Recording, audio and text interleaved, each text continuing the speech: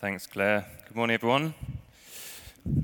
My name's Rich. I'm a member of the congregation here. This morning, we're going to carry on working through the book of Daniel.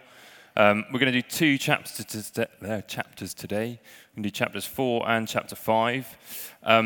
That's a lot of reading, so we're going to break it up a little bit. I'm going to talk through some of what happens in the chapters, and Sarah's going to read to us some of the passages verbatim. So before we do that, let's pray together that God would speak to us through his word.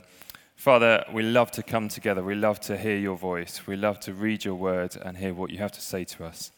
And we pray now that as we think about and we hear from chapters 4 and 5 of Daniel, that by your Holy Spirit you would speak your truth to us and change us to be more like the people you want us to be. Amen. Amen. Okay, right, you ready? We're going to go through decades of history and 2 chapters in the Bible. Chapter 4 is written by a guy called Nebuchadnezzar. Nebuchadnezzar is a big deal. He is the king of a whole empire, okay? And he actually writes Daniel chapter 4, and he says, I've discovered that God is amazing, that he is the true king, and that although I'm king, actually I'm just serving underneath him. And in chapter 4, he tells us how he came to that discovery, okay? And basically he says, I was walking around in my palace, and I was content, and I was prosperous. And then one night, he had a dream, he had a vision. And he dreamt, and he saw this enormous tree, okay, a huge tree. And the tree is healthy, it's growing, it's producing loads of fruit, and the fruit feeds birds that come and live in the tree, and the fruit feeds animals, and they come and shelter underneath. And it's an amazing picture of an awesome tree. And then he hears a message in his vision from God. And God says, cut that tree down, but leave the tree stump behind and put iron and bronze around that. And then the messenger from God starts talking about the tree stump like it's a person. And he says, the tree stump is going to start eating grass, and it's going to behave like an animal, and it's going to get wet from the dew. And Nebuchadnezzar has this dream, and he is terrified. He doesn't know what it means, but he's sure it means something important. And he calls all the wise people that he knows from Babylon, and he tells them the dream, and none of them can interpret it. And then he calls on Daniel, who we've met before. And Sarah's going to read to us this is from Daniel chapter 4. We're going to start at verse 19. And this is what Daniel says to Nebuchadnezzar. Okay, so do please open your Bibles if you have them here. The first reading today is taken from the book of Daniel, chapter 4, verses 19 to 27. Then Daniel, also called Belteshazzar, was greatly perplexed for a time, and his thoughts terrified him. So the king said, Belteshazzar, do not let the dream or its meaning alarm you. Belteshazzar answered, My lord, if only the dream applied to your enemies and its meaning to your adversaries. The tree you saw, which grew large and strong, with its top touching the sky, visible to the whole earth, with beautiful leaves and abundant fruit, providing food for all, giving shelter to the wild animals, and having nesting places in its branches for the birds, your majesty, you are that tree. You have become great and strong. Your greatness has grown until it reaches the sky, and your dominion extends to distant parts of the earth. Your majesty saw a holy one, a messenger, coming down from heaven and saying, Cut down the tree and destroy it, but leave the stump, bound with iron and bronze, in the grass of the field, while its roots remain in the ground. Let him be drenched with the dew of heaven. Let him live with the wild animals until 7 times pass by for him. This is the interpretation, your majesty, and this is the decree the Most High has issued against my lord the king. You will be driven away from people and will live with wild animals. You will eat grass like the ox and be drenched with the dew of heaven. 7 times will pass by for you until you acknowledge that the Most High is sovereign over all kingdoms on earth and gives them to anyone he wishes.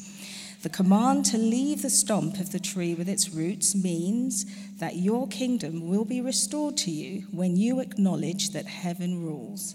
Therefore, your majesty, be pleased to accept my advice.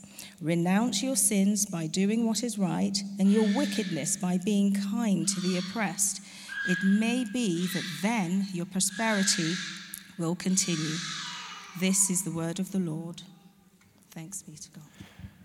Okay, so Daniel interprets the king for Nebuchadnezzar, and everything that he says would happen comes true. A year later, Nebuchadnezzar is back in his palace, and we're told that he goes out on the roof and he looks out over the Babylonian Empire and he says, "This is awesome, and I am awesome." And everything that is awesome about this awesomeness tells me that I am even more awesome than I originally thought. And straight away he hears a voice from heaven. And the voice from heaven basically says, your kingship is going to be taken away from you, just like we said in the dream. And Nebuchadnezzar basically goes mad.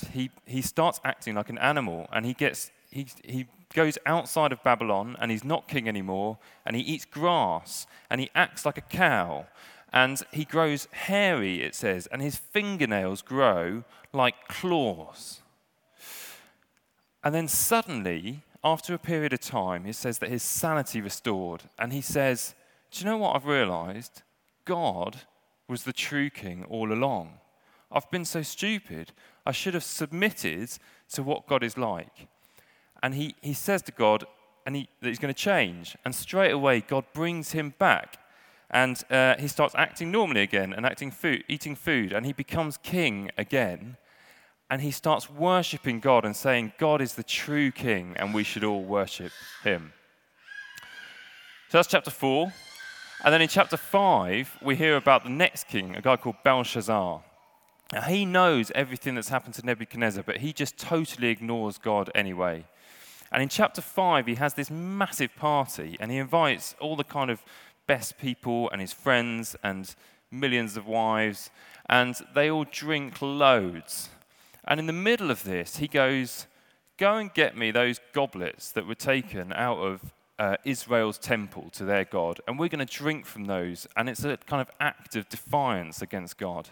And as we do that, we're going to worship gods of gold and silver and iron and bronze. And in the middle of that, suddenly they see in the wall behind them a supernatural hand. And it's writing in the wall, in the plaster of the wall. And they are terrified, just like Nebuchadnezzar was terrified. They don't know what these words mean. And he calls all the wise men in and says, what does this mean? It's obviously from God because this supernatural hand turned up. But none of the wise men know what it means. And again, he then calls Daniel. And he says to Daniel, if you can tell me what this means, I will make you the third highest person in the kingdom, and I will give you loads of gifts. And so I was going to read to us what Daniel says to that king. And this is from Daniel chapter 5, starting at verse 17. Right, so Daniel chapter 5, verses 17 to 31. Then Daniel answered the king, you may keep your gifts for yourself and give your rewards to someone else. Nevertheless, I will read the writing for the king and tell him what it means. Your Majesty, the Most High God gave your father Nebuchadnezzar sovereignty and greatness and glory and splendor. Because of the high position he gave him, all the nations and peoples of every language dreaded and feared him. Those the king wanted to put to death, he put to death. Those he wanted to spare, he spared. Those he wanted to promote, he promoted. And those he wanted to humble, he humbled. But when his heart became arrogant and hardened with pride, he was deposed from his royal throne and stripped of his glory. He was driven away from people and given the mind of an animal. He lived with the wild donkeys and ate grass like the ox, and his body was drenched with the dew of heaven, until he acknowledged that the Most High God is sovereign over all kingdoms on earth and sets over them anyone he wishes. But you, Belshazzar, his son, have not humbled yourself, though you knew all this. Instead, you have set yourself up against the Lord of heaven. You had the goblets from his temple brought to you, and you and your nobles, your wives and your concubines drank wine from them. You praised the gods of silver and bronze and gold, iron, wood and stone, which cannot see or hear or understand. But you did not honor the God who holds in his hand your life and all your ways. Therefore, he sent the hand that wrote the inscription. This is the inscription that was written: Mene, Mene, Tekel, Parsin. Here is what those words mean. Mene, God has numbered the days of your reign and brought it to an end.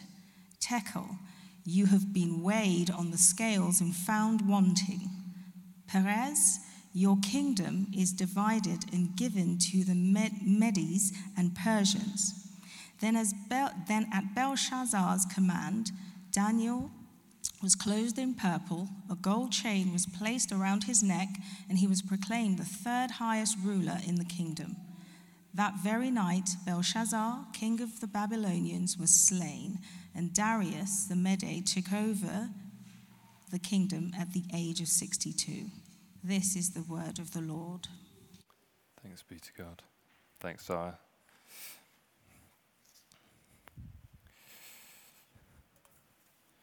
Okay.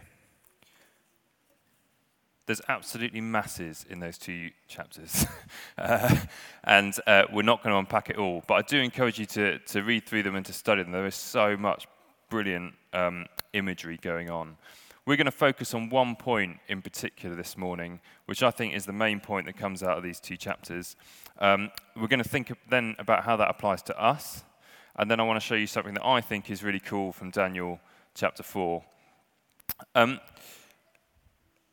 The point, I think, is really clear in these two chapters in which a king who believes that everything is about them are called to account by the true God. And the message, which you get really clearly, and what I love is that in particular you get it from Nebuchadnezzar's worship in chapter 4. The message is the same message that's been going throughout Daniel, and we'll see it continue right to the end of Daniel. And that is simply that God is the true king. He is the ultimate king. That yes, there may be kings and queens on this earth, and there may be world leaders, but above them sits a true, awesome king.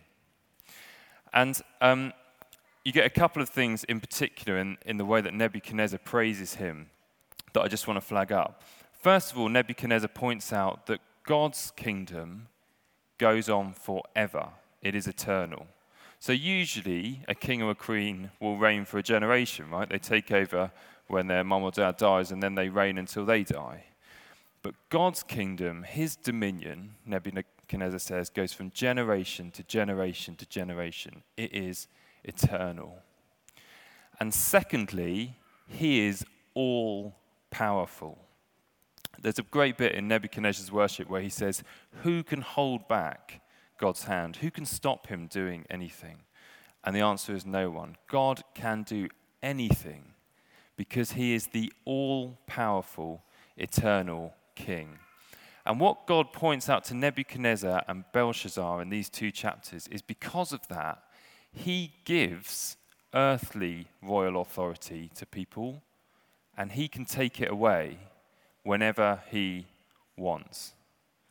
And that's in two different ways. He says that so starkly to two different kings, and that demands a response in terms of how they reign. Okay, so hopefully, well no, not hopefully. At the moment, I suspect we're all feeling pretty comfortable. We're looking around, I'm not a king, you're not a king. I think we might get off the hook today. There's an obvious message here, isn't there, where we say, what do we conclude from this? Well, we conclude that if you're a king or a world leader, then you have to recognize that you sit under an ultimate king. You have to recognize that you sit under God. And these chapters tell us for kings and for world leaders and for queens, that they have to be humble and they have to recognize that they are given royal authority, not for their own purposes, but in order to serve God and to do what he wants. And ultimately that they are given that so that they can glorify him. And we might extend that to ourselves and say, okay, so we need to pray for world leaders that they would do those things. And all of that is absolutely true. We must pray for our world leaders.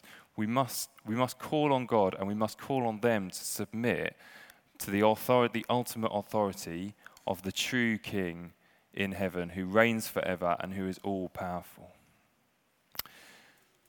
But as we look at the whole Bible, the reality is that actually what God calls Nebuchadnezzar and Belshazzar to, he's gifted them royal authority. But what he calls them to isn't specific to people who he's given royal authority to. What he calls them to is actually common to everyone who he has gifted with anything. What he calls them to, he calls to people who he's given talents and ability. He calls people who have got resources of money or possessions or time. He calls people who have got a voice and can speak on his behalf, who have got a mind and can think. He calls anyone whom he has created in his image, anyone to whom he's given life. He's called me, and he's called you.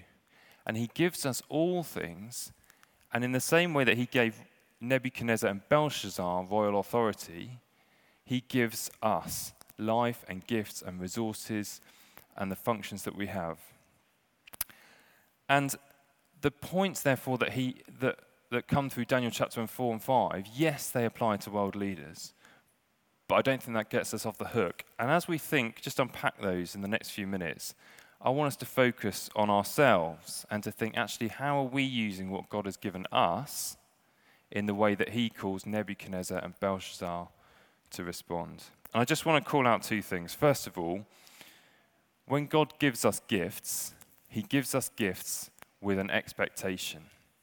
And that's what comes through in Daniel's interpretation of this vision and the words to these two kings.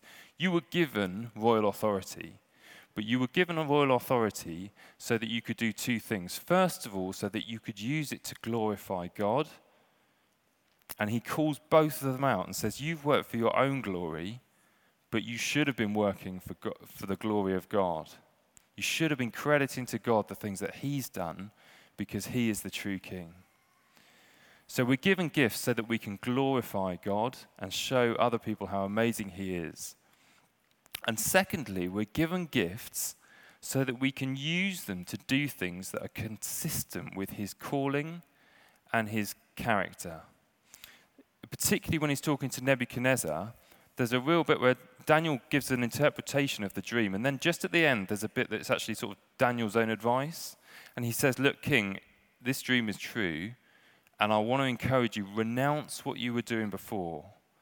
And he says to him, turn away from your wickedness. And there's a specific thing about the way that he's treated the oppressed and the poor. And he says, be kind to the oppressed and the poor. In other words, God has given you this authority, but he's given you this authority so that you can represent his character in the way that you rule.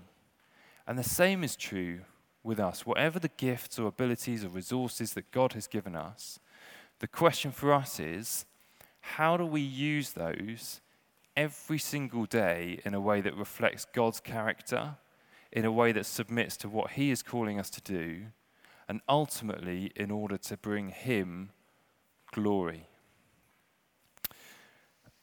One of my heroes is a guy called John Lang, who you might not have heard of. He ran a civil engineering company which still existed, but it was sort of very big in the mid-20th century. He was a brilliant businessman, and he was a brilliant civil engineer, but he was also a great follower of Jesus Christ. And very early on, he took over a very small business from his dad, which built houses in their local town, and he grew it into an enormous civil engineering contracting company. But very early on in his career, when he took this business on, he recognized that because, it might be his name on the door of the company, but actually the person who ran the company was God, because he was a follower of Jesus Christ, and he knew that he'd been given this company from God. And therefore, the kinds of work they did, the way that they treated their employees, the way they treated their clients, and ultimately what he did with the profits that came out of the business were all dictated by what he felt that God was calling him to do. He made a lot of money on paper from that business, but he died with a few £100 in his bank account. The money that he took out went into resourcing huge numbers of sort of church projects in the UK, and actually a large amount of the money that he put into trust still funds a lot of youth work in the UK indirectly. I find him an amazing example. we're not all John Lang. We don't all own a massive contracting company.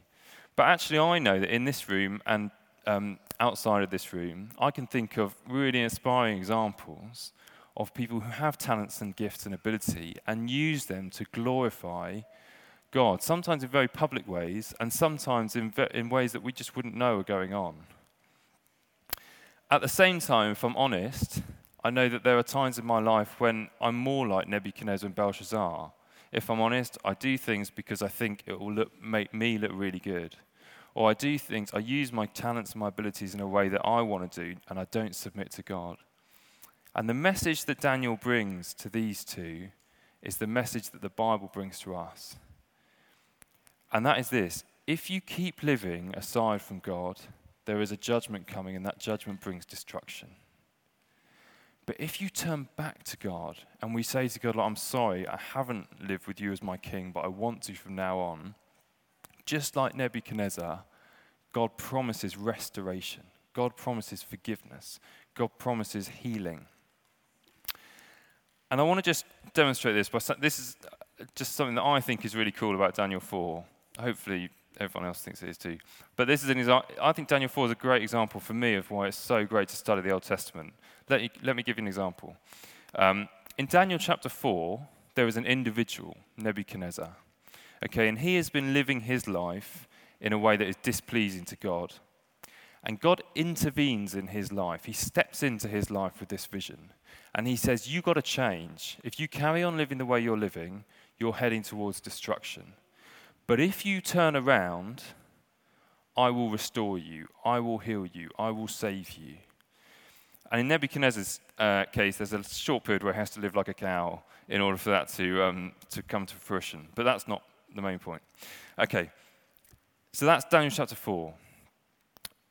If you know your Old Testament, you'll know that the whole reason that Daniel is in Babylon in the first place is because God is playing out exactly the same thing with Israel as a whole nation.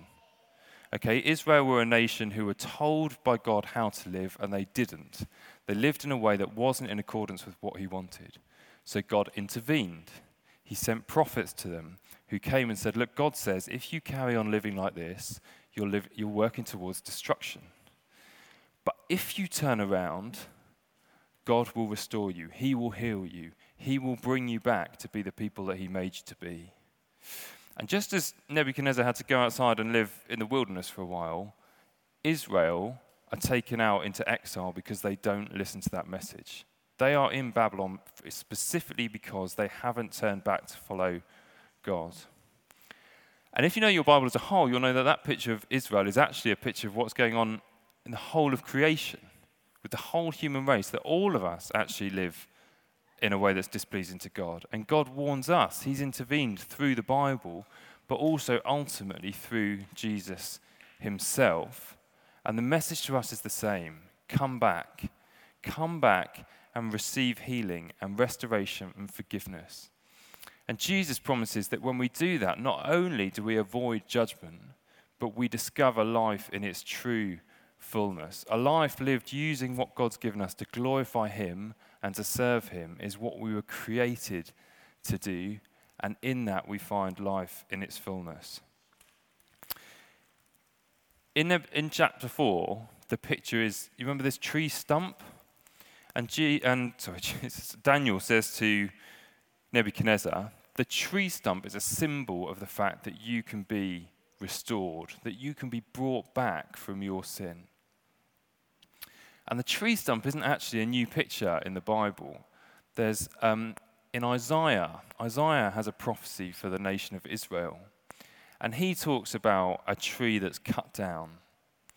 And he says that the tree stump is left. And then there's an amazing prophecy in Isaiah chapter 11, which I won't go through in detail, but do read it. Then he says, just imagine a branch growing out of the side of that tree stump. And he says that branch represents a king that God is going to send as part of his rescue mission. Let me just read you 2 or 3 verses of what that king is going to be like. Just compare this king with Nebuchadnezzar.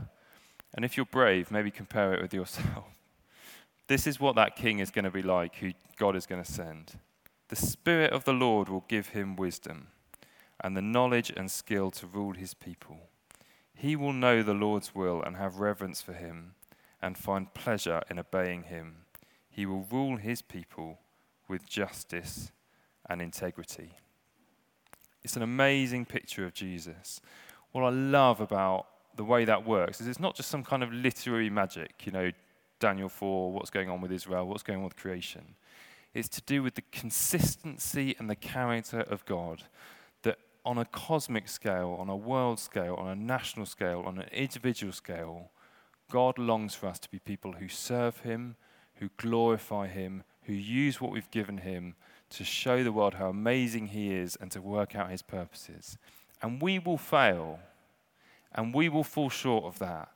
And because of that, God has sent his own son to die on another tree, a tree made into a cross, so that we can come back to him just like Nebuchadnezzar and say, I'm sorry and I need forgiveness. And when we do that, God doesn't just say, yeah, okay. He restores us, he heals us, he lifts us back up, and he uses us to be his people in his kingdom. Isn't that awesome? We're going to spend a couple of minutes just responding to that individually. And what we're just going to do, and then Emma and the band are going to come up. What we're just going to do is really simple. If you're able to, I want to encourage you to stand, but don't worry if you can't. But yeah, if you're able to, then I just want you to stand up. And all we're going to do, we're just going to take a moment of sort of reflection. I was going to say quiet, but don't worry if people around you aren't quiet. It still works. We're just going to take a moment of reflection. And basically, in your own heart, I want you to hold out two things before God. And I find it helpful, but lots of people don't, to hold my hands out when I'm doing something like this as a symbol of the fact I'm holding something before God. And I want you to do two things, to hold out in front of him the gifts and talents that you know that he's given you, and to say, it might be you want to think of one particular thing, or you might want to think of a range of things, and to just hold them out. And we're just going to hold them out for a minute as a way of saying to God, we want these things to be used to glorify you and to do the things that you're calling us to do. And just at the same time, you might just want to hold out areas where, if you're honest, you know that you've been living for your own glory, or you've been using those things not for God. And we just want to say to God, I'm sorry, and I want to turn around and I want to live in a way that's consistent with what you're calling me to. We'll just do that for a few seconds in the quiet, and then I'll pray.